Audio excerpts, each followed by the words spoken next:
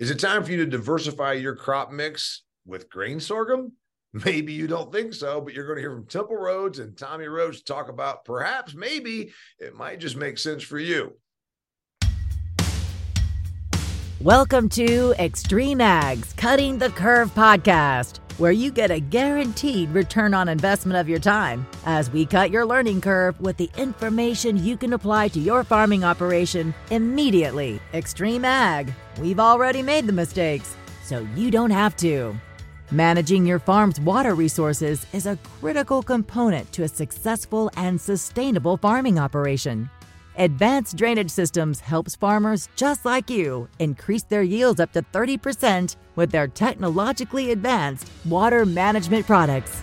Visit adspipe.com to see how they can keep your business flowing. Now, here's your host, Damian Mason.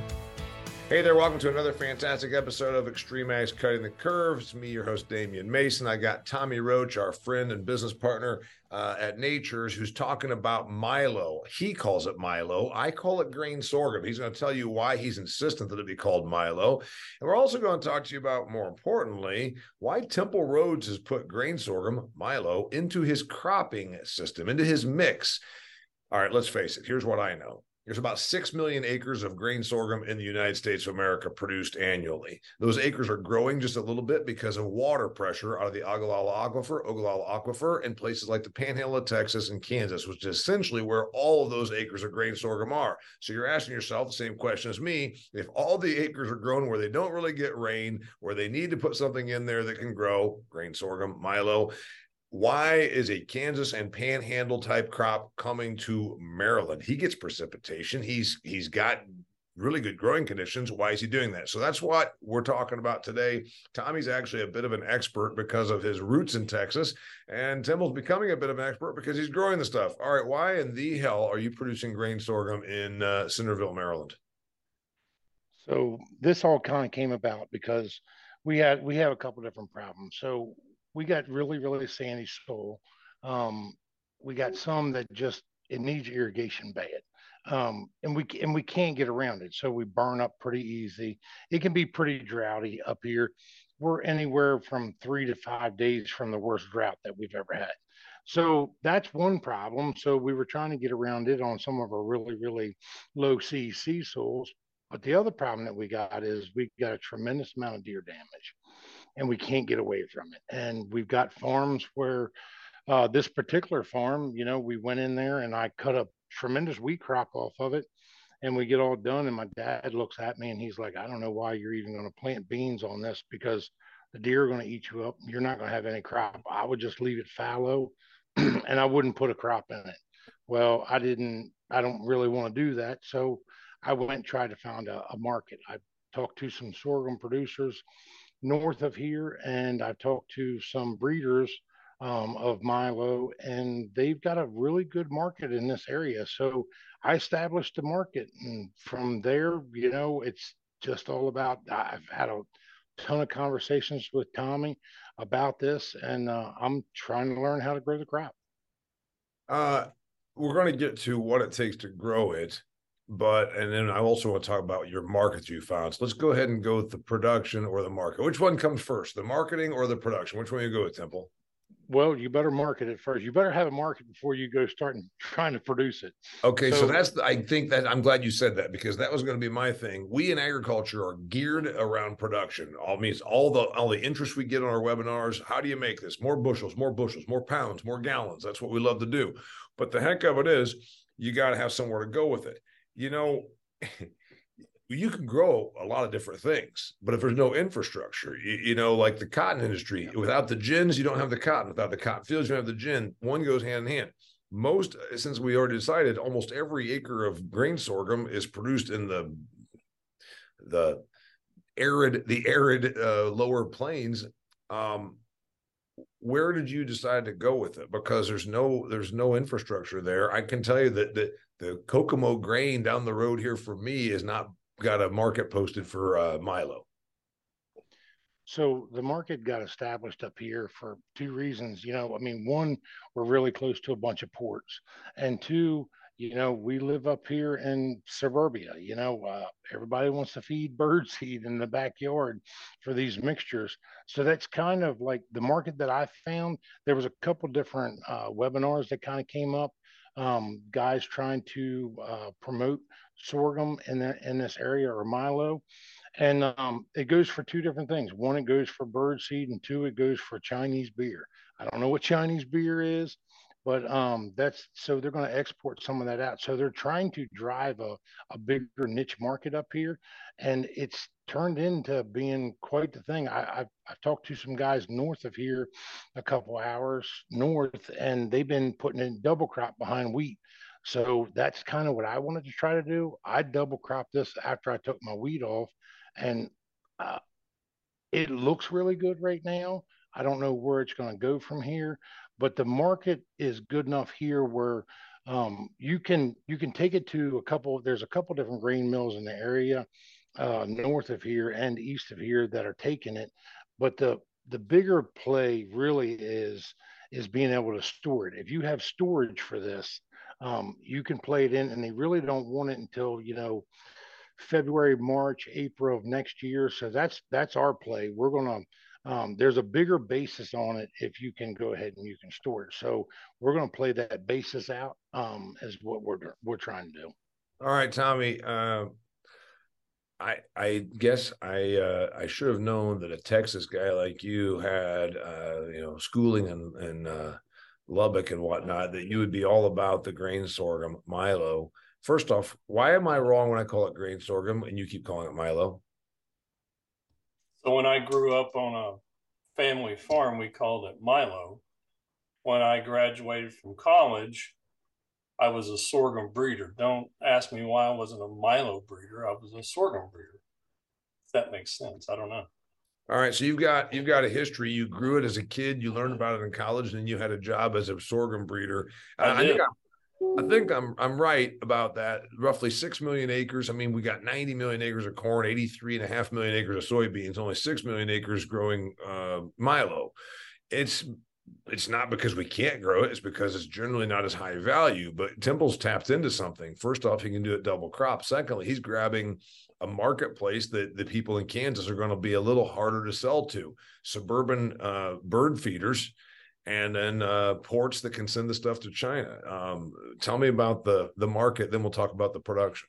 So I will make a comment about Temple's Chinese beer. It is used in Chinese beer, but it's also used in Chinese liquor. They go between rice and sorghum, and either way, the Chinese liquor is called baju, and it is really bad stuff. So if you ever go to China, don't do it.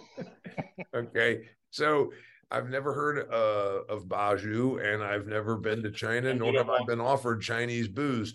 So anyway, they use this, as a distillant, if you will. And that's something that, again, you're gonna have a little harder time tapping into, probably without a bigger negative basis if you're in Kansas, I'm guessing. So his geography helps him in that regard. Yes. So couple things why it's grown in the high plains. Kansas is number one, Texas number two. I'm guessing Colorado. Oklahoma is three. Over three. South Dakota. Yeah. Pheasants like grain sorghum scattered on the ground. But it's used for pet food, for the feedlots, for poultry, dairy, swine. That's one of the big reasons why it's in the plains, because it can go to feedlots. Another reason it's grown in the plains is, and you alluded to it, is it doesn't take a lot of water to grow it. Right. Which in Temple's case, yeah, generally speaking, he has natural rainfall, but in a year that it's dry, kind of like right now, you're way off having double crop Milo than you would having double crop beans. Because if you compare it to corn, which we'll get into that, it only takes about 60% of the water that a corn crop does. So it doesn't take much water at all. Yeah, and to Temple's point, he might get 50 inches of annual precipitation, but he's going in double crop. You're taking your wheat off July 1st, June 25th or something? we start taking wheat off around the 20th of June, and we're done by July 4th. So the point is, you get precipitation, but when you're talking about sandy soils, also the hottest time of the year, so it does more closely emulate or simulate the Kansas or Panhandle of Texas kind of conditions, and that's why it works for you. Who came up with this idea? You did? Tommy told you? Who said he said go out and do this? I know it came up with this just make pretty much my dad. To be honest with you, Dad came to me and he was like, don't put beans in the ground. You're wasting your money. You're throwing good money after bad money. And I'm like, I'm gonna put a crop in. And I had been doing some research on the Milo thing, and I made a bunch of phone calls and made it up, hurried up, made it happen. And as soon as I made it happen, I reached out to Tommy. That's a great thing about all of our partners here at Extreme Ag. We always have somebody that we can talk to and we can reach out to. So I reached out to Tommy, and he said, "Hey, did you know that I used to be a sorghum breeder?"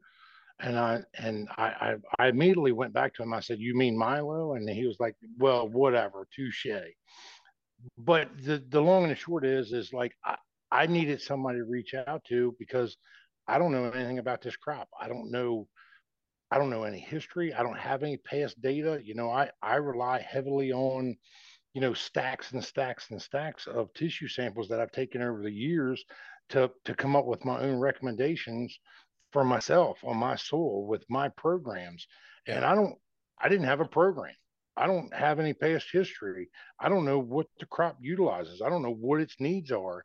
I know that it's similar to corn, Yeah. but and at this time when I put this sorghum in behind wheat, I wasn't ready to put Tuba2 on there fertilizer. I wasn't ready to put an infer program on it.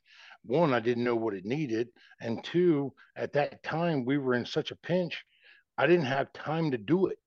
So I had to reach out to Tommy, and Tommy kind of walked me through, what the requirements were and how I needed to handle it. And I told him about all the different systems that we have and how we were going to get around everything. All right, Tommy, let's go to you. You're the guy that grew up raising this stuff. Almost everyone listening to this has not got any experience producing sorghum. I mean, I'm on a limb there, but I don't think I'm on much of a limb. I don't know that to be a fact. I haven't done the polling of who listens to the Extreme Ags Cutting the Curve information, but I can tell you just based on sheer acres, a bunch of these people know about wheat, corn, and soy. I'm guessing they don't have as much experience with grain sorghum. It's kind of like corn. You said that. We know it only takes about half to 60% as much moisture as corn, which is why it's very well fitted for places that have tapped out the Oglala Aquifer is a great example. Even if you have the rights to drill, you may not get any water. So where else does it go? Take me through the similarities and the dissimilarities. So if you want to compare it to nutrient wise, like a 6,000 pound, and depending on where you're at, you could do it in pounds or you can do it in bushels. So a 6,000 pound Milo or sorghum crop is going to require roughly the same amount of nutrition as a 200 bushel corn crop. One of the big differences, though, is that you're going to remove more of the nutrients in the corn than you are in the sorghum seeds. You're going to put a lot of the nutrition is going to go back to the environment. Wait. Now, okay. Like I know that, like we talk about sunflowers, which is another crop that a lot of people don't have any experience with, that also does very well in dry soils. It's like notable. Temple has a sunflower patch to shoot doves. Sunflowers are hard on the ground. It takes a lot of nutrients out, right? I mean, so when we talk about grain sorghum or Milo, compare it to sunflowers, compare it to corn. You're saying it takes more nutrients per bushel removed, or what? No, less than corn. Okay. And by the way, I just Googled it because I wanted to know a bushel of grain sorghum. It's 56 pounds, same as corn. It is. Yeah. Okay. Didn't know that. I do now. Okay. So you're saying it takes less nutrients. That's a good thing. Also, you're not getting as much output.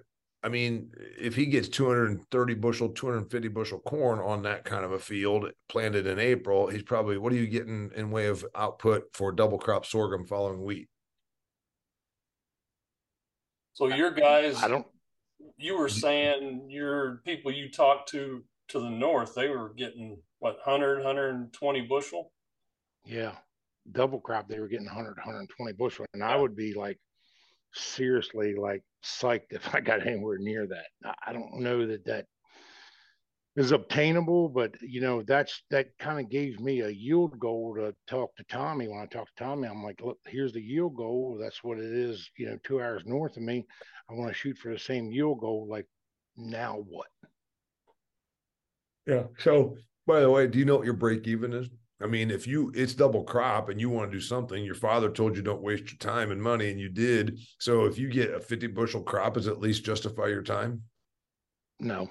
I mean, 70? I really need to be break even. I need to be up in the 60s just to break even with what I'm trying to put in. I I see. mean, I'm trying to maximize this as much as possible. It's kind of a learning curve for me. I'm going to fully send it kind of, Mhm. and then I'm going to back off from that. This year is a huge learning curve for me.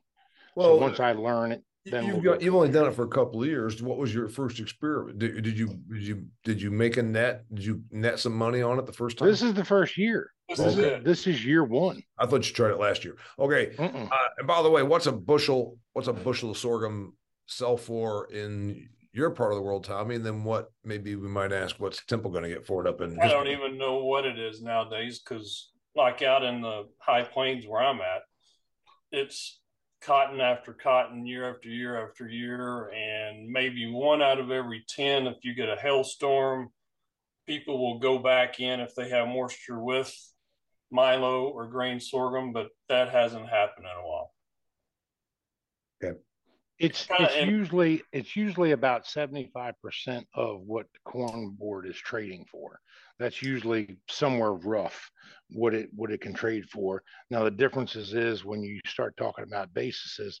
When a basis is derived, like it all depends on whether you're positive or negative basis, depending on their need. If they Yeah. need it bad, you're going to have a higher basis. And right now, the basis is pretty high for when you start talking about like the February, March, April months of next year.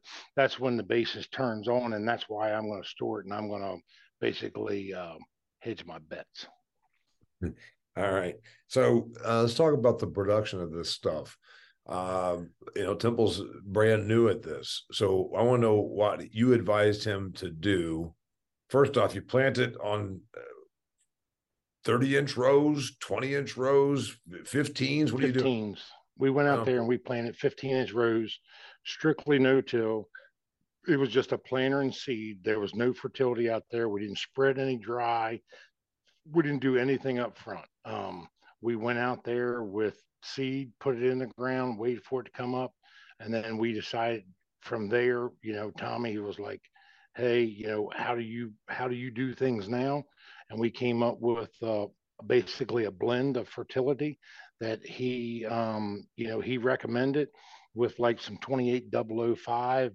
We put some humics, fulvics in there, a little bit of sugar to kind of buffer that load, and we streamed it on like we streamed corn on, and we started with that, and then we go into the next pass was a herbicide pass, and then on that pass we put a bunch of micros in that Tommy said that it would need at that time at that stage, and our next pass is going to be dry fertility that we're going to go over the top and we're going to spread prior to, I guess, pollination or whatever you want to call it. So, Tommy, you have to talk about that. so you get to flag leaf, which would be a boot. I mean, you have a lot of the same terminology saying as in wheat. Right. You get to the boot, and then once you see the head come out, which is a panicle, then the panicle starts pollinating.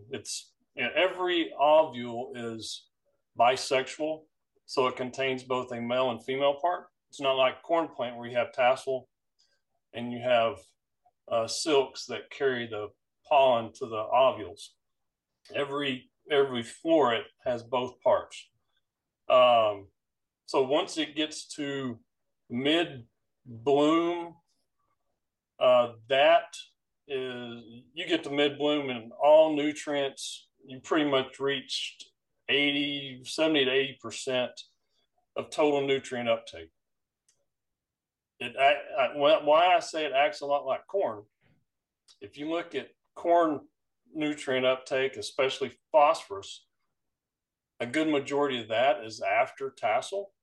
Mm-hmm. And at 60, you still need 40% P2O5 once you get to that mid-bloom part. So that's why I say it's a lot like corn in that aspect.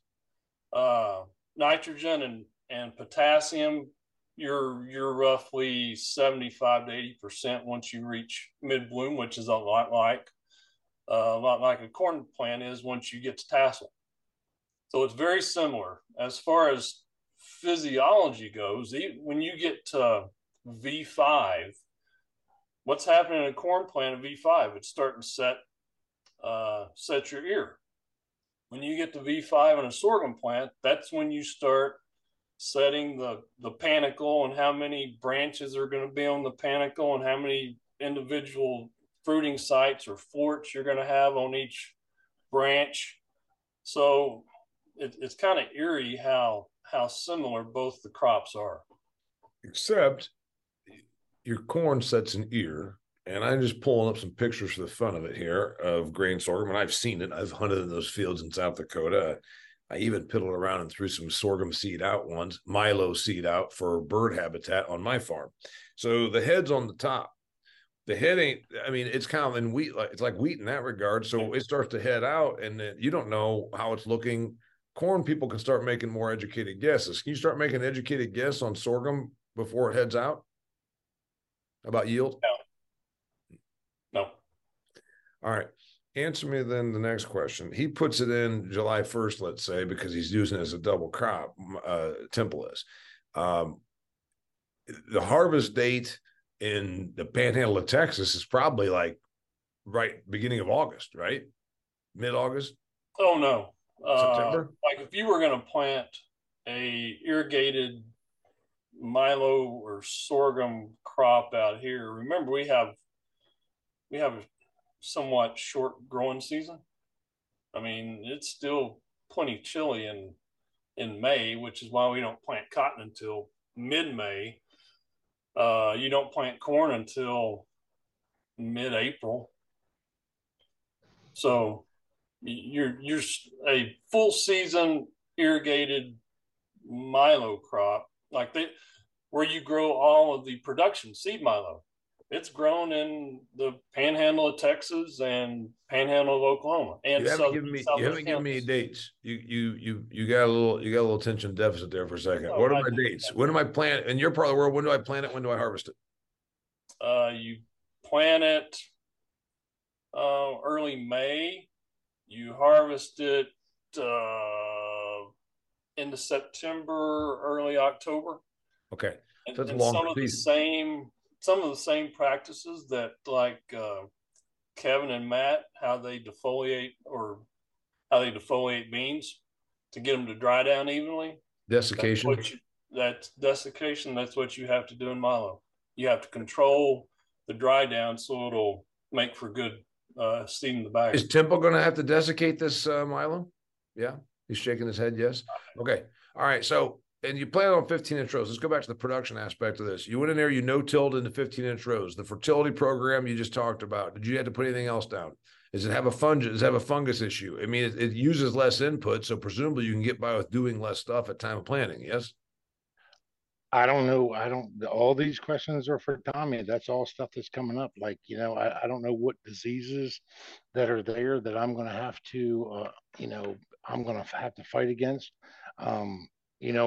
Our PGR is going to work. That's another question of mine. Like, is a PGR going to work like it's going to work on corn and soybeans and wheat? I don't know that. What micros work at what time? A lot of people can't get a response. And I know Tommy goes through this all the time. We don't get a response out of a micro. Well, it's probably the wrong micro blend for that timing of the crop. That's some of the things that Tommy and I have talked about. Now, as far as diseases, Tommy, like what do we have coming? You can get, you have to watch out for like aphids, green bugs, things like that. You can get, I don't think it's much of a problem anymore, but you can get, it's called ergot, which like ear smut. That's what it looks Yep. like. But really, Milo, I mean, grain sorghum is a pretty, I don't want to say no brainer, but it's pretty easy. Well, I was told when I first started talking about it, and I was like, this is what I want to do. I want to do this. I want to do that. You know what I mean? Like I'm kind of thinking about it as my corn program. And the guy goes, whoa, whoa, whoa, whoa, slow down. You're way overthinking this. Do not overthink this crop. It's not going to take all the what you think that it's going to take. And I have a real hard time backing up. Okay. Well, it might just be an easier crop to produce. And I'm not in any way insulting the guys that farm and the gals that farm the 6 million acres that we produce. I've actually predicted we're going to see more of it. Grain sorghum, the National Grain Sorghum Association has been a client of mine way back when.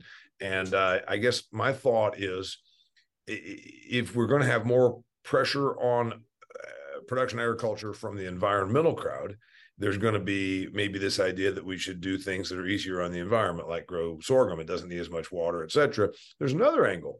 It seems to me the foodie crowd is into this, and Tommy's shaking his head. Yes, and I've read several articles. It's kind of like the same thing that brought up the non-GMO, or the same thing that brought up the gluten problems. That same crowd seems to have a sort of affinity for sorghum-based products, and I haven't seen a lot lately, but it was a couple of years ago. So take me there.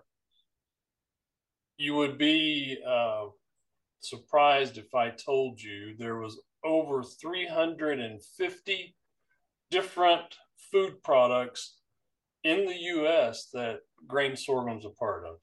Okay. Already. Okay. Already. And maybe more coming. And Temple stuff just goes for Chinese booze and birds. All right. Tell me about harvesting.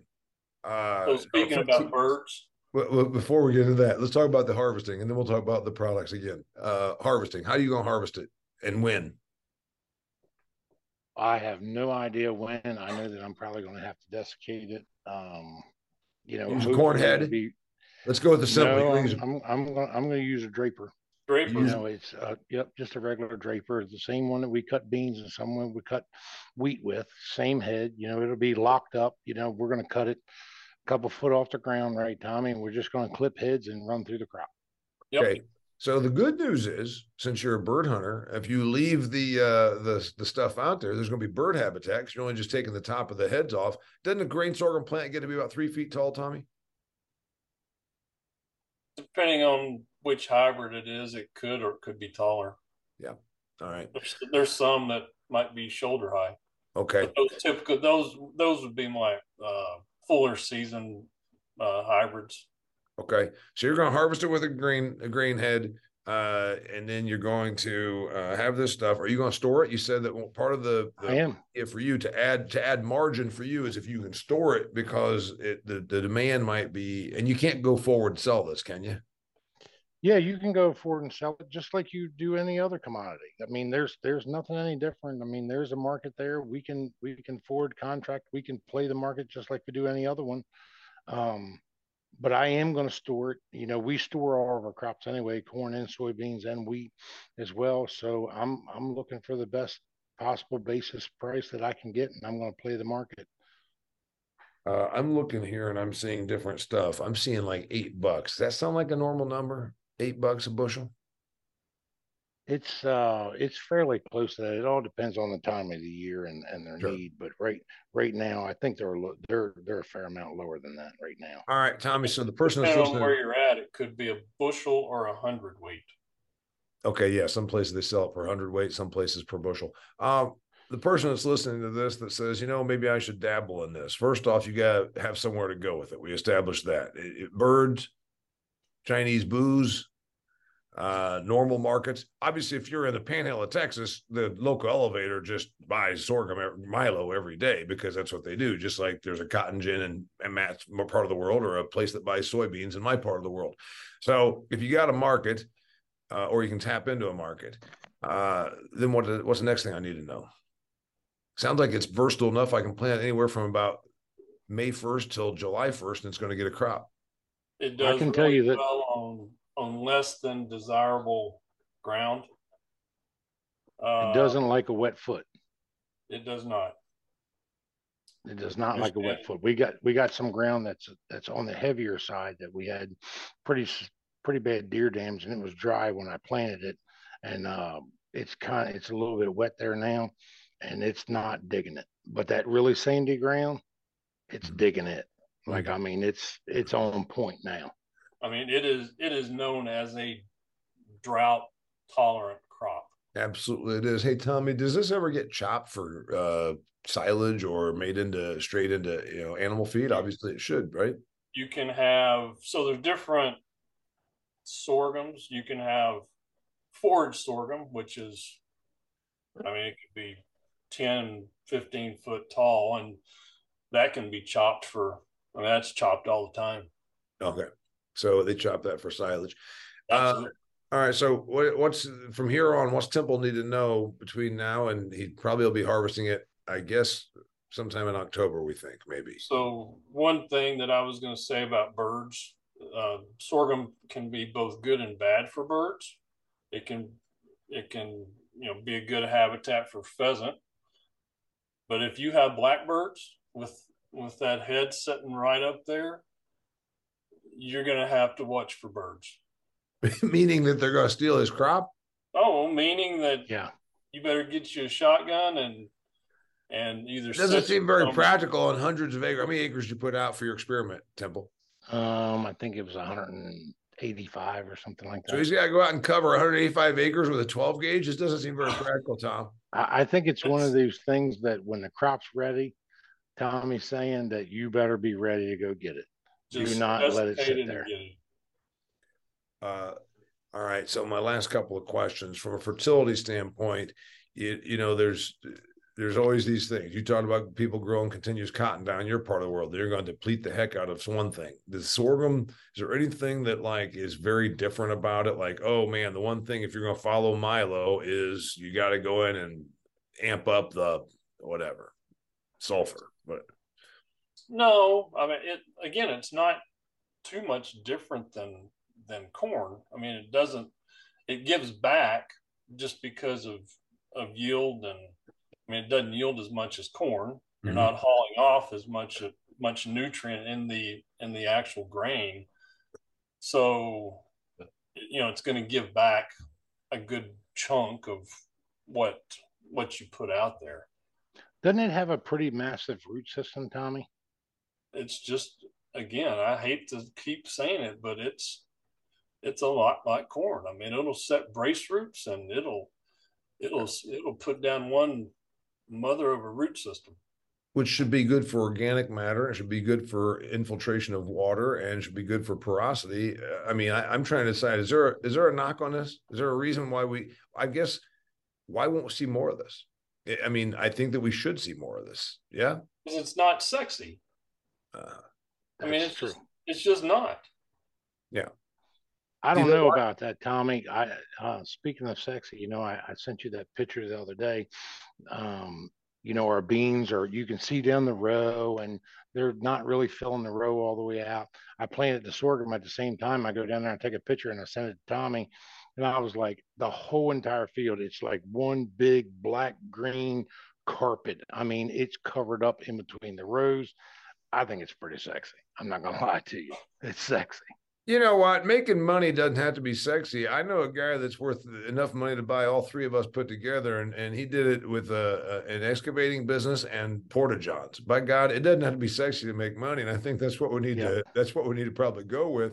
So I can't see a bad thing about the ground. It's got deep roots. It's going to contribute to organic matter. It handles drought, which in years like this, there's a lot of people that wish they had something that's a little more drought resistant. It satisfies the environmental objective. The foodie crowd, it seems to be growing its consumption of this. I can't see a bad thing. And then also we can find alternative markets that are not. Let's face it, we got enough corn. That's why we're figuring out ways to make ethanol. We got enough of this. We got now places to take sorghum, Milo, and put it in booze and birdseed. Seems like it makes sense. I can't see a bad thing about it. It's just about being close to a market. I mean, otherwise there would be a whole lot more of it grown. Would it make sense, in the old days of the cooperative spirit where you and me and Temple said, well, let's pool our money and our resources and come up with a processing facility and share the ownership of it? Is that something that would happen in a more modern version where they're like, there's growing consumption of Milo. Let's create some infrastructure to create more acres.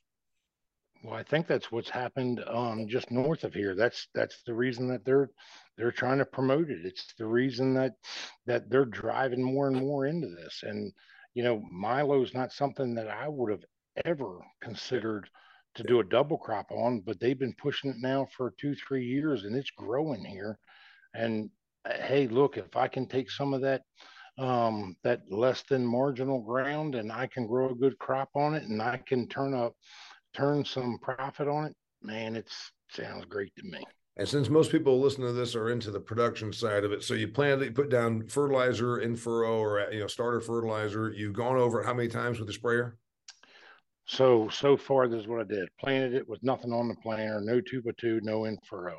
I came back across it with Tommy's recommendations, and we put a streamer pass on, and we streamed fertility on. I've been across once with a heavy micro / more fertility, not really a micro pack. It was more of a foliar fertility, like a real foliar fertility, like they have at Nachurs, not just a micro pack. I've done that. We are now getting ready to put a dry fertility on. We're going to treat that dry fertility with some stuff, and we're going to spread it over the top, and hopefully we'll be done with all of that. And the rest that we're going to do is going to be just, maybe small micro packs and maybe a PGR to try to stimulate some response and control disease and control insects. And we're pretty much done. I probably got maybe 2 more passes to make in it. I've made now 3. You compared to the average Milo producer, you might have already been stepping on the gas a little too much. And yeah, laughing. I do that. I do that. Guilty. Fungicide? Did I hear fungicide? Yes, I will. I've actually, without Tommy's recommendation, I've already put fungicide on once. Yes. Okay, so Tommy says you don't need to put fungicide on it. So Tommy thinks you've overdone it, and maybe that'll work for you, but also you might find out that you did 3 more things than you needed to and made the same money. Insecticide? Yep, I've already had that out there too. And you did recommend that, Tom? I would agree with that one. Yeah, but you don't think fungicide. Cool. All right, so he's going to harvest it in October. What I'd like to do is do a revisit to this and say, okay, what did we find out? This is a long episode talking about the why, the background, where it goes, etc. Then I want to find out when we do a shorter episode about what were the results and did you make money? Because you know what? I'll say it again. It don't have to be sexy. Money's sexy all in its own little way. I'm telling you, Damien, when you come up on August 22nd and me and you go around and do a bunch of videos the day of my field day, I'm going to show you it's sexy. I'm telling you, it's sexy. I think I think I'm all about the country. I'm all about making money. And yes, I will be there on August 22nd. If you are hearing this before that date, August 22nd is the field day at Temple Rhodes. It's from 4 to 8 p.m.? Yeah, I think that's right. Okay, it's sometime around quitting time, 4 to 8 p.m. He'll be making me work late that night. It's at Centerville, Maryland. If you want more information, go ahead and just reach out. We'll get it to you. Also, remember, if you want to catch webinars, we put out webinars the first Thursday of every month. It's fantastic. Every evening, every first Thursday of the month at 7 o'clock Eastern, 4 o'clock Pacific time, we do a webinar covering a different subject. We got the webinars. We got hundreds and hundreds of videos, hundreds of these Cutting the Curve podcasts at extremeag.farm. Share them with somebody who can benefit from. Until next time, Tommy Roach from Nachurs and Temple Rhodes from the experiment station, 185 acres of Milo, and I think he's going to make money at it. We'll keep you posted. Until next time, thanks for being here, guys. Thanks, guys. It's Extreme Ag's Cutting the Curve. That's a wrap for this episode of Cutting the Curve, but there's plenty more. Check out extremeag.farm, where you can find past episodes, instructional videos, and articles to help you squeeze more profit out of your farm. Cutting the Curve is brought to you by Advanced Drainage Systems, the leader in agriculture water management solutions.